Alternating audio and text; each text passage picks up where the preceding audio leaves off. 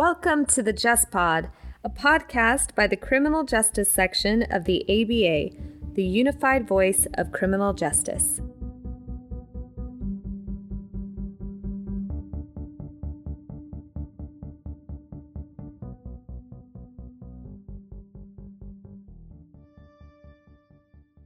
Welcome to this episode of the Just Pod. Today, we are joined by Christina Kersey, Senior Youth Defense Counsel with the National Juvenile Defender Center. So, Christina, thank you so much for joining us today. Thank you so much for having me. Yeah, Christina is joining us today to help us revisit a SCOTUS case from the October 2020 Supreme Court term, Jones versus Mississippi. So we did discuss this case in an overview of all criminal cases from the term with Rory Little earlier this year, but we are going to take time to spotlight this case. And we're choosing to do that because this case has been a cause of great concern for juvenile justice advocates. They're concerned by the opinion that was delivered and its potential impact. So, Christina, let's turn it over to you for a moment. Would you begin by providing a summary of the case and the opinion delivered for our listeners in case they're not familiar? Absolutely. So Brett Jones is convicted of the murder of his grandfather when Jones is 15, and he's been tried as an adult. And he's convicted by jury, and he's sentenced to life imprisonment without the possibility of parole, which was mandatory in Mississippi. And he appeals that sentence and it's affirmed. And then Miller's decided.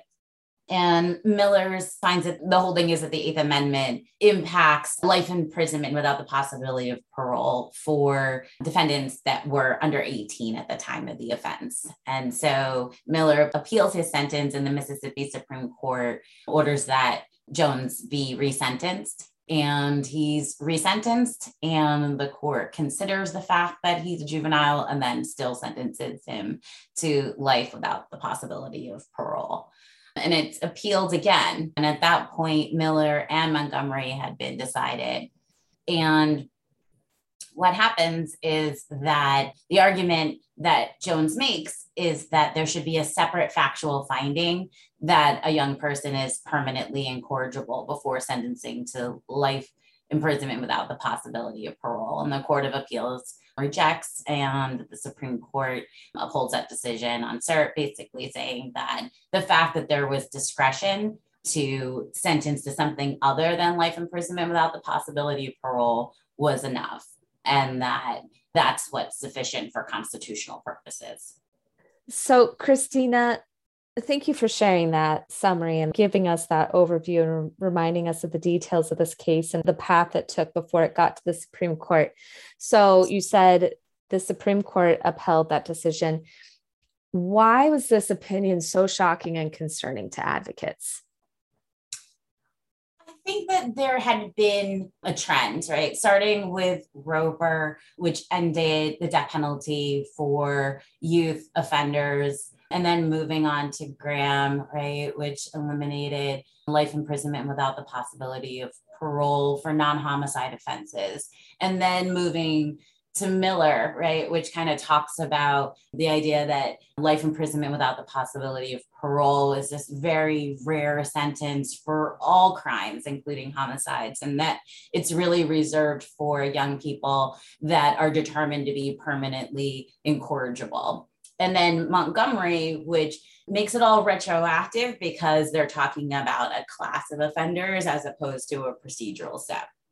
And then also JDB, right? So that's 10 years ago, where you have the court recognizing that age is a factor when considering whether or not a young person is in custody for purposes of Miranda, and arguably creating this reasonable child standard. So I think that youth defenders had kind of been on this high. We were really excited that the Supreme Court was really starting to embrace all of this adolescent development and brain science that youth defenders had been screaming about and advocates that had been screaming about for years. And you really saw that in a lot of different areas as well. It wasn't only the Supreme Court that was embracing that. You saw, the National Council of the Chiefs of Police talking about deception in police interrogation in their manuals, right? You saw changes with indiscriminate shackling. You've seen raise the age of youth court jurisdiction. Vermont is the first state to now go above the age of 18 for youth court jurisdiction. You see establishing minimum age, transfer changes, right? So there's all these changes that are happening around how we treat young people that end up in the system. And I think the hope was that Jones versus Mississippi was this opportunity to really hold the sentencing court's feet to the fire when they have a young person in front of them and really make this separate finding about permanent incorrigibility and having to do that and really making sure that young people who are sentenced to LWOP, it's rare, and just really making sure that we're really looking at that in a real way. And we really thought that Miller and Montgomery gave us the springboard to require that. And so that's why so many advocates were hopeful that in Jones, that's what we were going to receive, that there would have to be this separate finding before sentencing a youth to LWOP, that they were permanently incorrigible. And the court basically says that's not necessary, right? It's sufficient that a court can consider age and then make the decision as to whether or not to sentence to life imprisonment without the possibility of parole. Yeah. So after this opinion, where will the discretion for sentencing life without parole lie? And what will this mean for other defendants seeking to have their LWOP sentences reduced under Miller and Montgomery? I mean, I think the short answer to that question is that it's still going to lie with the sentencing court and with the trial court. But I think that what advocates will say and what youth defenders will say is that there's a lot of opportunity and a lot of discretion along the way, right? You have states that have mandatory transfer schemes. And so the prosecutors really wield a lot of power based on how young people are charged. And in discretionary transfer states, there's a lot of discretion as to who has motions filed against them for transfer to prosecution in the adult criminal arena.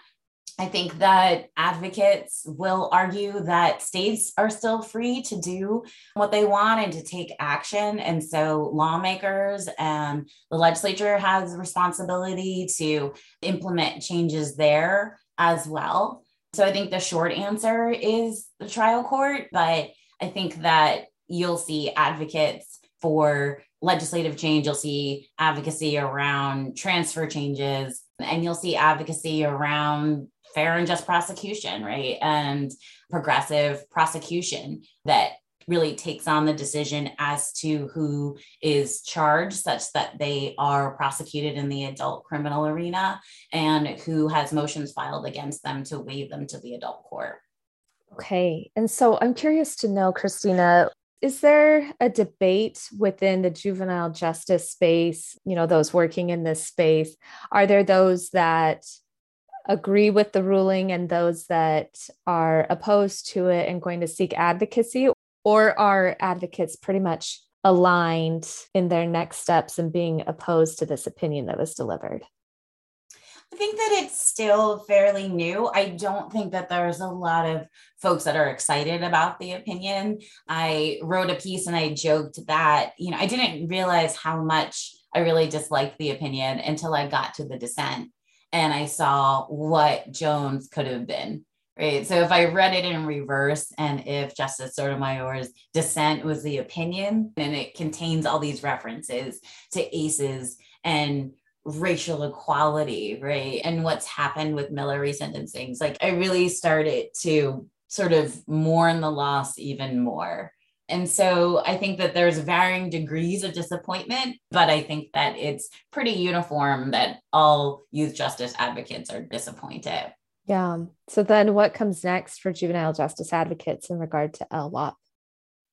I mean, I think the same thing that has always been, right? Like this is not something that happened quickly. These are long fought victories. And I have zero doubt that we're going to see new attempts and creative attempts to continue attacking this. And I think it comes from a lot of different angles, right? There's still the question of disproportionate sentences. There still is a commitment to Miller and Montgomery in that age matters.